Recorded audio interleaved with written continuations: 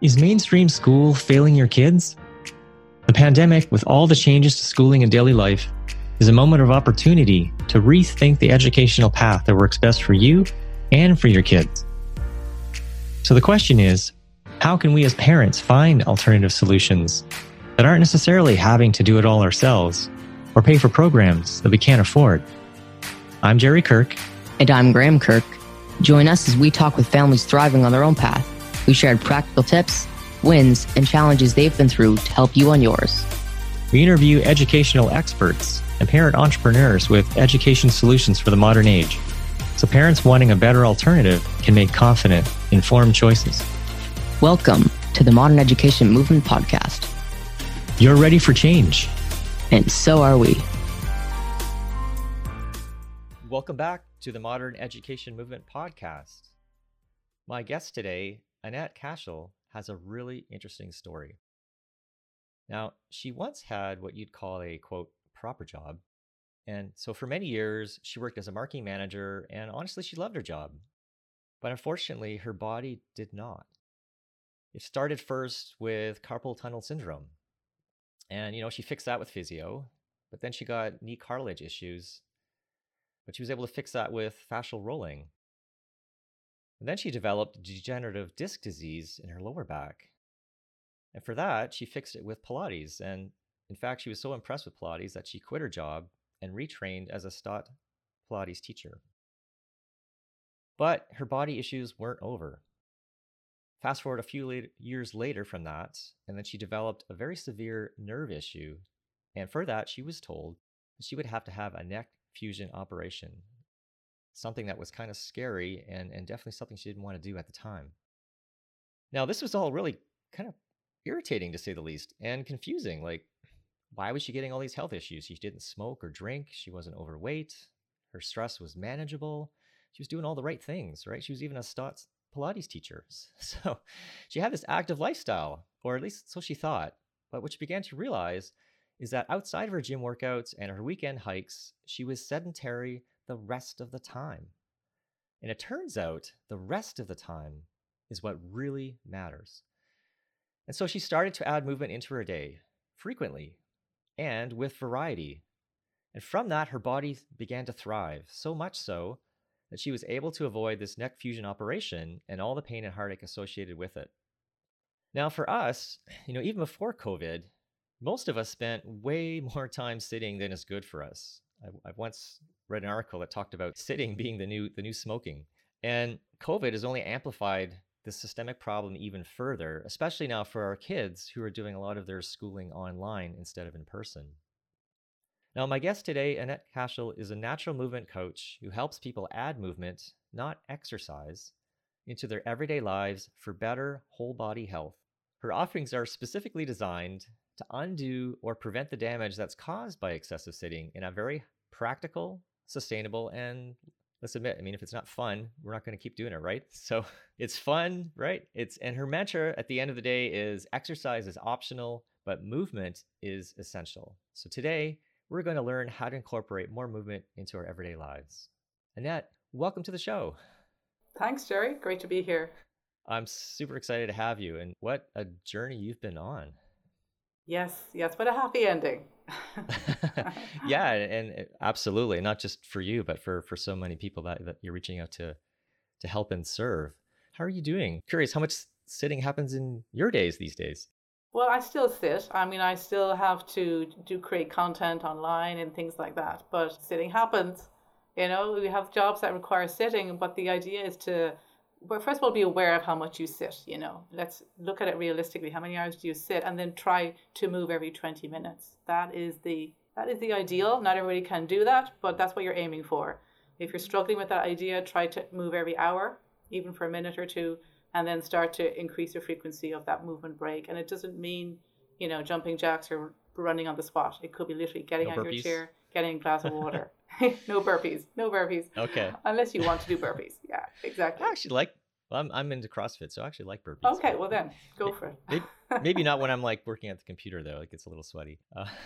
So I'm curious, do you have any idea how much the average person sits in a day? Have you seen any statistic? Well, I mean, since COVID, certainly the number has increased drastically. I'd say, obviously the average office worker will be sitting about 8 hours a day minimum.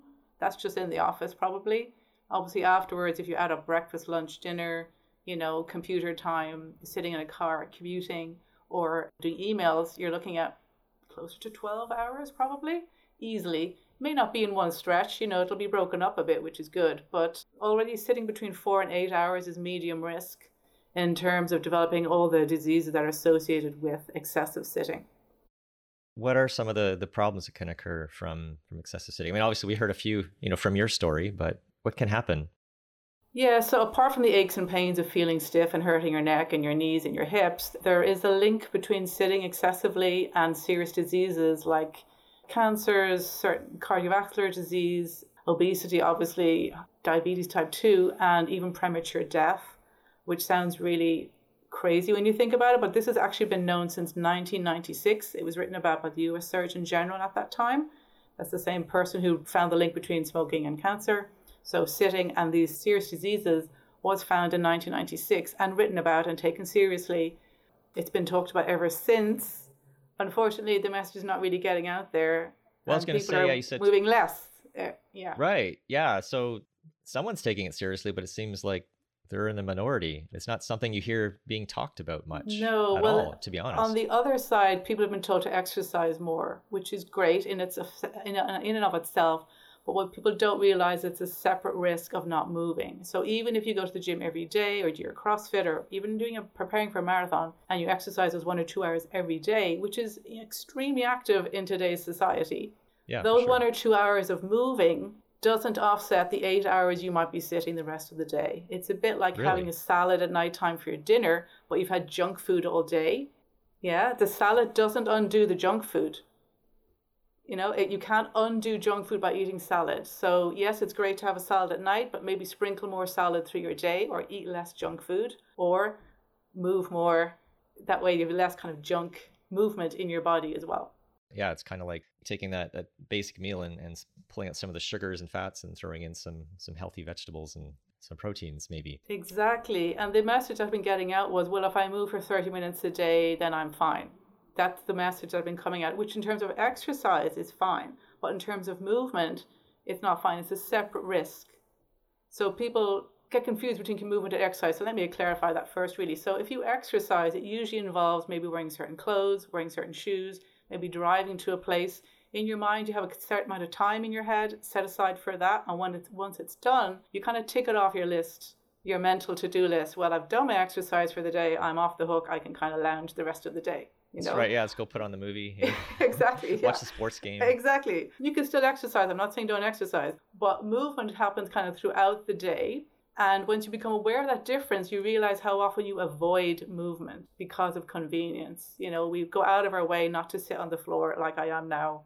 We go out of our way to drive everywhere when you could drive just a portion of the way. It doesn't mean you have to give up all driving, but even drive half the way or 3/4 of the way, park further away from the shop, take the stairs instead of the elevator. All these things sound ridiculously tiny, but they really add up. And that's why we don't move anymore, because little by little, these tiny things have been stripped out of our life. So there's very little left for us to physically do. I mean, even with Alexa, turn down the volume of the radio, people have to walk over, turn it down, right. Even close the curtains. Even, I'll take it to the nth degree, like washing your hands, you have the soap thing, which already has foamed the soap for you. Right. Yeah. You don't even have to do a bar of soap. Wave your hands underneath it. You don't even have to press the exactly. The button. Or Velcro on shoes. You don't have to have that dexterity with your hands. Or grapes without pips. Your tongue doesn't have to work. Like, I could take it to the nth degree. They're tiny things, but they all add up to less movement.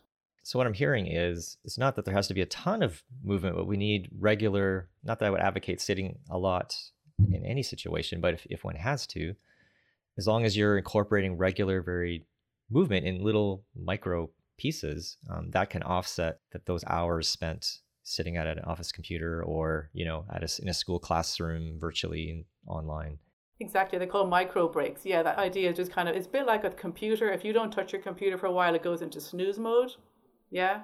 So you touch it gently and it would kind of come back to life. So your systems in your body are the same. You know, your immune system, your metabolic system, your bone building, all that stuff needs to have a little bit of input to go, oh, you need me, I'll keep working. At 20 minutes, your metabolic system starts slowing down because it's thinking, well, you don't really need to burn much here, so I'll just switch off, go into snooze mode. And all the other systems in your body, they might not be 20 minutes, but it's the same idea. You want to kind of give a little impetus to your body that things are still needed. I mean, that really aligns well with my own experience. I mean, my background is a lot in management consulting and looking at optimizing the workplace and that sort of thing. And I've always been a big fan and a practitioner of something called Pomodoro technique. So where it's like you work for a certain amount of time, it's a short amount, you know, like I typically do 30 minutes. And then I take a 10-minute break. So I'm away from my computer. So I'm walking around, I'm getting some water, going to the bathroom. So I hadn't thought about the movement side of it. I was thinking more of it as, you know, for me, it's more like I know our brains, they're not like a machine, right? So they need rest regularly to function well. And so we don't get so tired throughout our day. But I hadn't thought about so much about the physical side, other than I know it's good to move around, and, you know, it increases oxygen to your brain every time you stand up and that sort of thing. But for me, this is like kind of taking it to that next level and seeing, you know, because there are times, I'll admit, right? There are times where I'm sitting down for, like, sometimes I just feel I work at a stand-up desk normally, but, you know, sometimes like I do end up sitting at a desk or at a table for a couple of hours. And yeah, when I'm sitting for a couple of hours, I do notice that difference when I'm not at my stand-up desk. So yeah, there'll be times where you'll be in the flow and you'll be concentrating on something and you'd have to get it done. And that's fine. You're not going to beat yourself up over that. In fact, the fact that you're aware of that is really good, because that's not your normal, which is really, really good. So I always say congratulate yourself when you realize things haven't gone well. That is the first step to change, which is fantastic. And then you'll have days where you'll have a lot of sitting and days where you won't. But you're aiming for the 80-20 thing, you know. Let's be realistic here. There are going to be bad days and good days, but get back on the wagon and start again. So that's a great place to move it to next. So for parents who are working from home, say, or, you know, wherever they happen to be, and kids especially, right, who are now spending even more time online, not just for school, but like here we're in a lockdown of sorts again, lockdown 47, and a lot of their options to be active aren't as available either. So they're like, my kids are spending a bit more time, you know, doing the Netflix thing and the PlayStation thing. So what are some ways to start incorporating more movement? Right. Well, the number one goal is to sit less in general. So just be aware of how many hours you do sit. Try to sit less. So the way to sit less, the easiest way is to stand, obviously, or walk. So if you're doing a Zoom call for school or a webinar or something, just stand at the start of it. That's what I always do. I stand at the start of a Zoom call because I'm going to get tired after a little bit and then I'll sit down. But if you stand at the start of every Zoom call or webinar, you'll start adding in 5-10 minutes here and there. You know, it'll break up your sitting. Also trying to do, obviously, homework or whatever at a standing desk or a kitchen counter. You don't need to buy the expensive standing desk. They are fantastic, but you may not have that option. I have shelving. I use your kitchen counter instead. Children can do that too. And move around, you know, so sitting less is the number one goal. So there are your ways to do that. If you're taking phone calls, obviously you can walk rather than standing or sitting down. Chores around the house, like ironing, do you have to sit to iron? You could stand. Laundry, do you have to sit at a chair? Sit on the floor.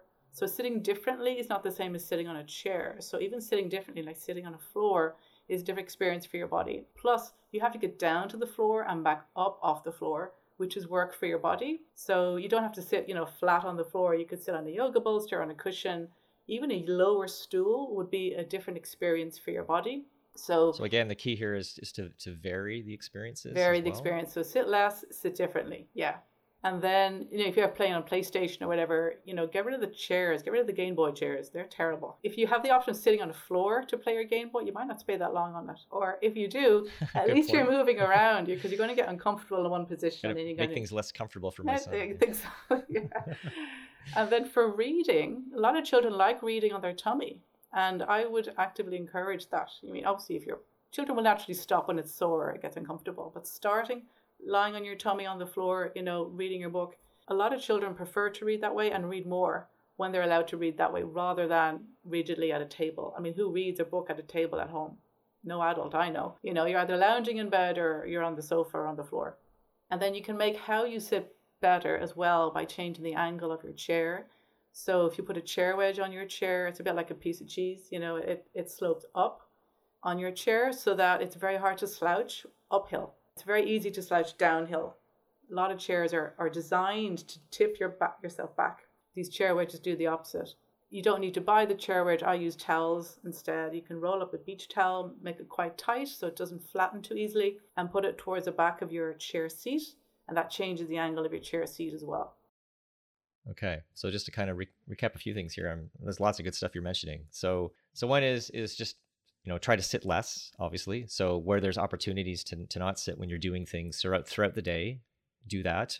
I really like your suggestion about like starting a Zoom call standing up. I think that's brilliant, because I know, like, for my kids, I mean, they know I stand and I'm a big advocate of it, but the thought of standing for a lot of their long sessions is daunting, but this would be a real simple way to get started with that. And then, as you said, like varying the sitting, I really like that as well. Grab some towels after our interview and try that with my daughter, who's got a class a bit after this. Yeah, exactly. Also, a lot of people I work with who have to sit at a certain desk, like in the office, and they don't have the option of sitting on the floor. I say bring the floor up to you. So if you put a small table underneath your table, like a really low table underneath your existing desk, or put a bag, like a gym bag, which is full, or a box underneath your existing table, and put your feet on it and cross your ankles, you go into yoga pose, you're going to cobbler pose, or you've brought the floor up, so your feet aren't touching the floor anymore. The floor is higher. Does that make sense? And you can change that position then, so you can have a squatting position while you're at your desk as well. So it's you're in a supported squat position, but you're actually working at your desk. So it just changes the way your body is experiencing your sitting. Not that there's a perfect way to sit all day. There isn't.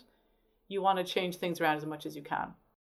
So, I mean, they all sound really, really, obviously these are really helpful and useful things to do. How do you get to stick with it? Because also I'm listening and I'm pretty good in general about incorporating things. I'm just very passionate about living in a healthy way. But, number one, it can be hard to remember all these things. Number two is it might just feel like, more work to have to track and manage. How do you incorporate the fun part into it so it sticks? I think the easiest way to change this is to change your environment. That way you don't have to think about it anymore. So I have chair wedges on all my chairs.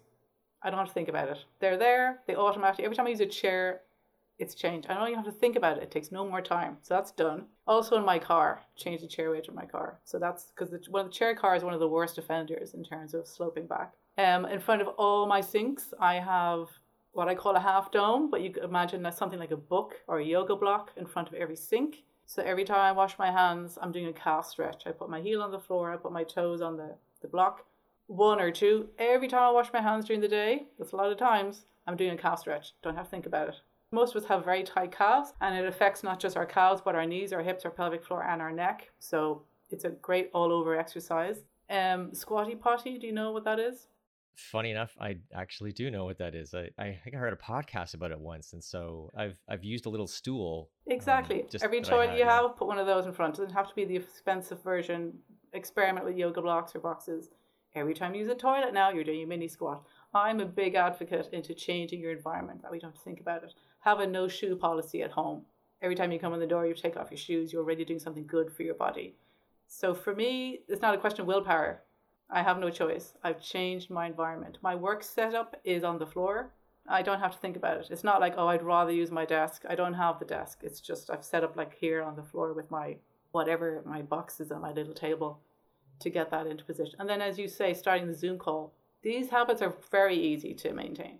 Yeah, when you don't have to think about it, right? I mean, the book Atomic Habits. I don't know if you've read that one. It's a really great book. Yeah, Tiny Habits is one I've read. I think it might be similar. Yeah, it's probably similar. One of his big things is about like make good habits easier to do and bad habits harder to do.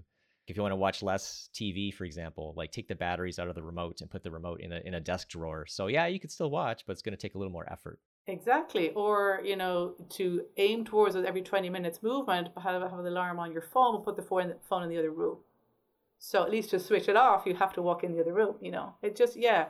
And like standing also can become very comfortable. Like you're probably used to standing now, and you find maybe it's really helpful to think as well. So a lot of these habits might seem like work now, but I find the ones that you're happy with and you stick with because they make a difference to you and how you feel. So the goal is not to stand 8 hours a day either, because any issues you have with sitting all day, you'll just change into slightly different issues of standing all day.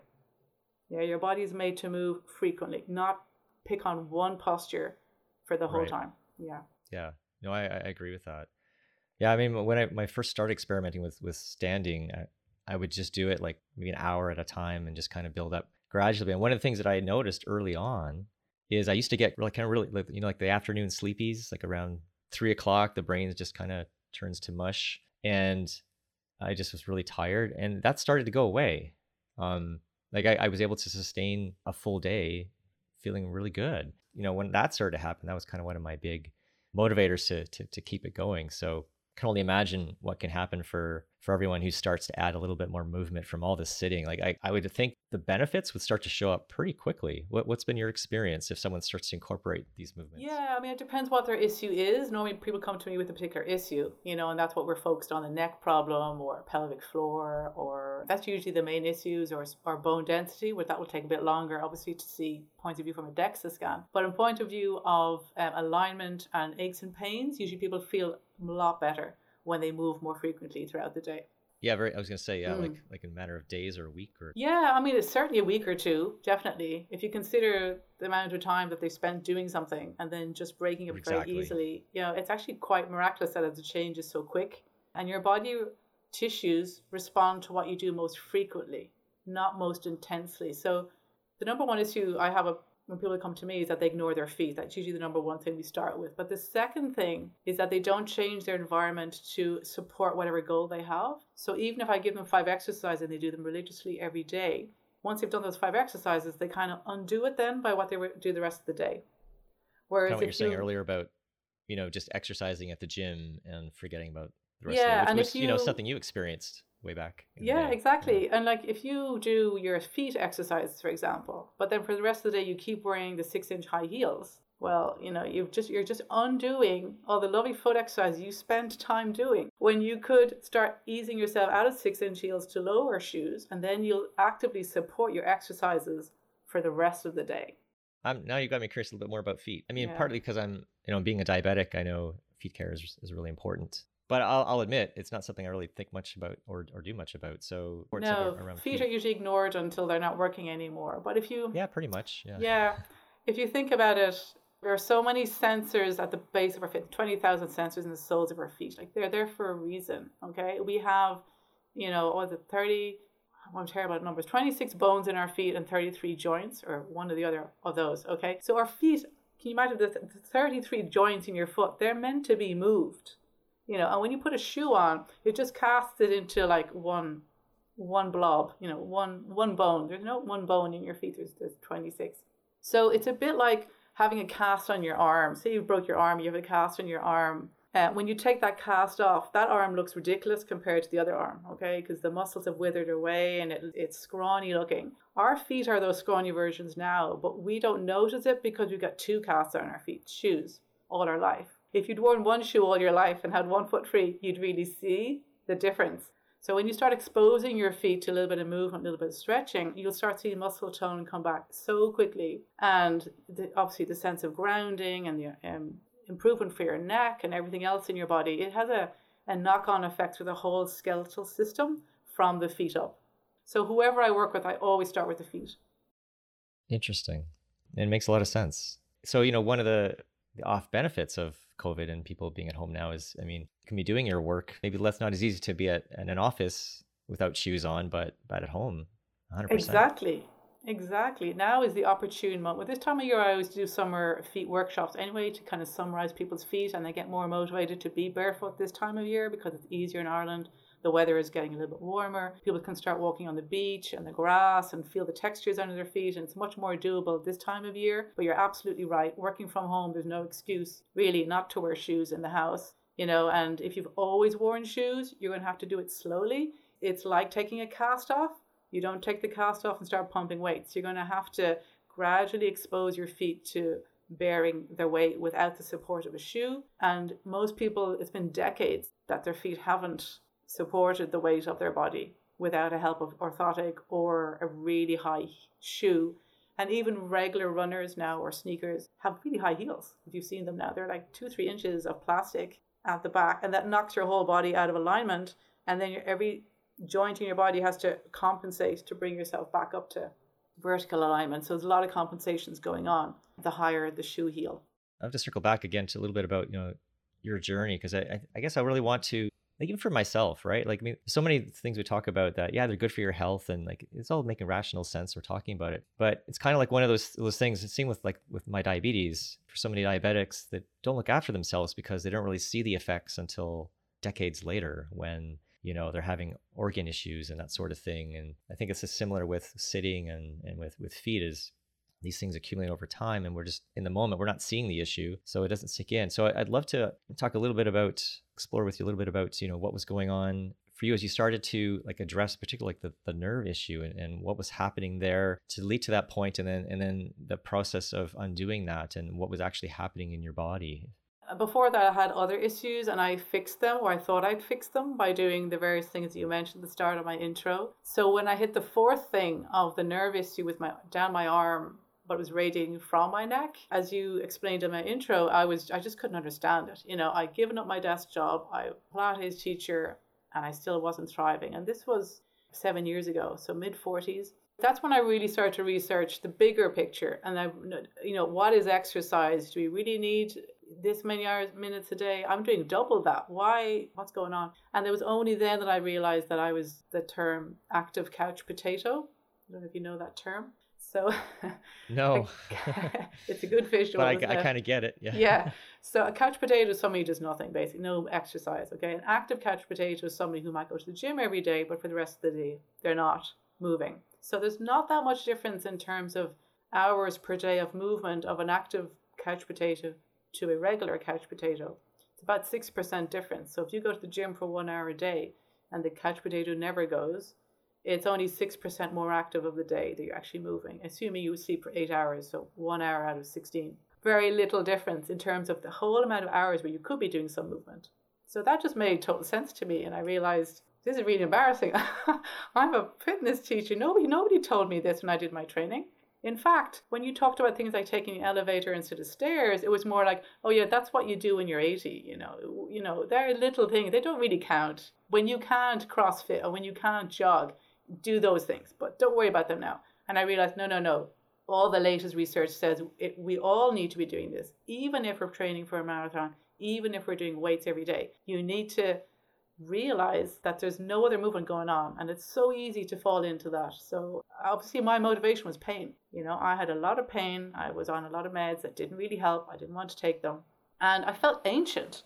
I was mid-40s. I felt ancient, and I thought, if I feel like this now, what am I going to be like at 80? I do not want to go down this path. I do not want to go this path, and I don't want to do the neck fusion operation. I have nothing against operations, but I'd worked with a lot of people who had fusions that hadn't gone well or hadn't really helped. So I was so open to alternatives. That's why I looked into it and started adding movement to my day, felt better, very quickly retrained in that area, and realized this same principle can be applied to so many other situations. My own children were in their mid-teens at the time. They were doing a lot of sitting with study. They had serious exams, at the end of the school cycle. My elder daughter had scoliosis, and she had a spine problem when she was a baby. And I just realized all this sitting is not helping. This has contributed to her scoliosis now in her mid-teens, and it all came to a head. And I developed a program for schools actually because of my concern, because I thought, well, if I'm kind of falling apart in my mid-40s, I really started in my 30s, what is the next generation going to be like?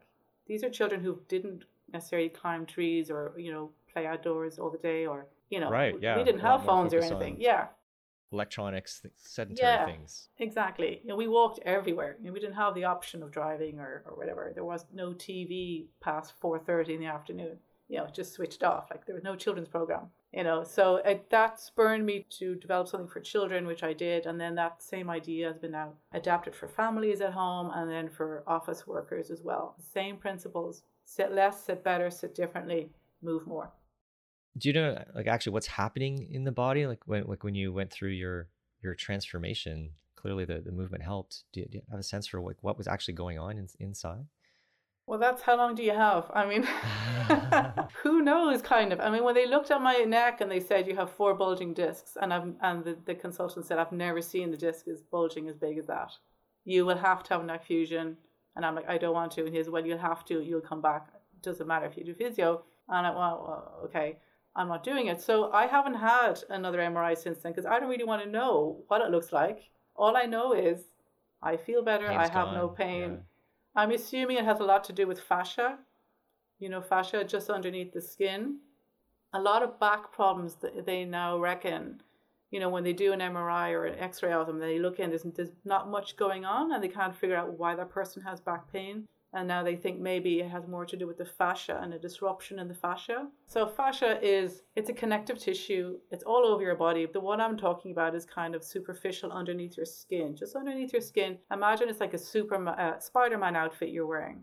So Spider-Man outfit, everywhere that outfit is your fascia, including your face, fingertips, everywhere. And that fascia is supposed to be really supple and slippery. Imagine the lycra kind of being wet and glistening. But because of our modern lifestyle, that fascia gets dehydrated in certain spots and doesn't slide and glide anymore and can cause restriction. And once you can actually rehydrate that again by moving differently, by rolling, by massaging, various other ways. And it recreates itself, a bit like bone. It's constantly remodeling itself. So if you give it the right input, it will start to regenerate and become glistening and everything. And then everything underneath it, your muscles as well, can start moving better. What amazing. Well, what I like about all this too is that the amount of effort to try to bring about these things is so simple. There's no really cost involved, just little simple changes in your life. And it's just going to produce such tremendous results, whether you have a serious issue or just want to avoid, especially for our kids, right? Having them in the future. So, wow, this has been really informative today. Is there anything else you'd like to share with our listeners before we wrap up? Well, if you're interested in finding out more, you're welcome to sign up to my newsletter. I have a free resource, which is How to Sit Less. What else? Step 1, I always recommend people start with that. It's a free resource aimed at families. So there's a chart that you can progress your chart if you want to be kind of creative that way. Children quite like to fill that out. And then the rest of the information is kind of the why behind why it's important to sit less, and then inspiration, how to sit less. And I also have a challenge with that. So there's always a challenge, like, can you do this kind of thing based on how to sit less. So if you start sitting less, the challenge becomes easier. So that's kind of the motivation behind that. And that's my week 1 of my mini movement month program for families. And then the other weeks deal with sitting differently, sitting better, move on breaks. And at the end of each of those weeks as well, there's a challenge that you can try and do. And usually when you've done it for a while, whatever the challenge is, it gets easier because of the change you're trying to do. And usually the kids totally nail it and the parents don't. So that usually goes down really well with the kids and gets them really motivated to do it. And then the beauty of it with all this is when you've done the week 1 or week 2 or week 3 or week 4, you've done environmental changes. So when you finish that program, they live on. Normally, the squatty potty is still there. The blocks in front of the sink are still there. You've gotten used to sitting on the floor. You've taken your shoes off. You don't think about it anymore. And I'm really big into small change, big impact. Yeah, I really like that. Yeah, after we're on this call, I'm definitely going to be getting some yoga blocks and doing some changes in my house. I'm really excited to do that and to add that into our do. And experience. If you want to follow me on Instagram, I'm on Movement Makeovers, or Facebook, same name. And it's just, I do a lot of photos there where people see what I'm talking about. I think when people see it, they go, oh, I get you now. Okay, that's what you mean. That's what a squatty potty is. That's what you mean with feet. And people get the story a lot quicker when they see a visual. Awesome. And what's the name of your website? My website is www.malahidpilates.com. So it may not be that we'll put a link in the show notes for people, But yeah, Instagram we'll and Facebook is probably the better, and I'm Movement Makeovers there. Anybody is interested in changing their local school because maybe they're not homeschooling quite 100% yet. If you're frustrated what's going on in your school, I've developed a program for you as a parent or a teacher to bring these changes into your local school in a way that's cost-free, minimal fuss, and gets the teachers on board. Literally step by step, how to talk to your teacher, how to talk to children, what equipment do you need, how do you break it down. It's all in there. So if you're really frustrated with your school and you've tried things in the past and it hasn't worked, my program might help you with that. Wow, that's awesome. That's such a wonderful gift that you're offering the world. So thank you, Annette, for taking what was once a challenge in your own life and turning that into a gift for so many people to live a better life. Well, thanks for helping me. I really enjoyed chatting with you, and I hope I've challenged you to make a few changes in your life too. Yeah, in a fun, simple way, for sure. All right. Take care, Annette. Take care. Bye-bye.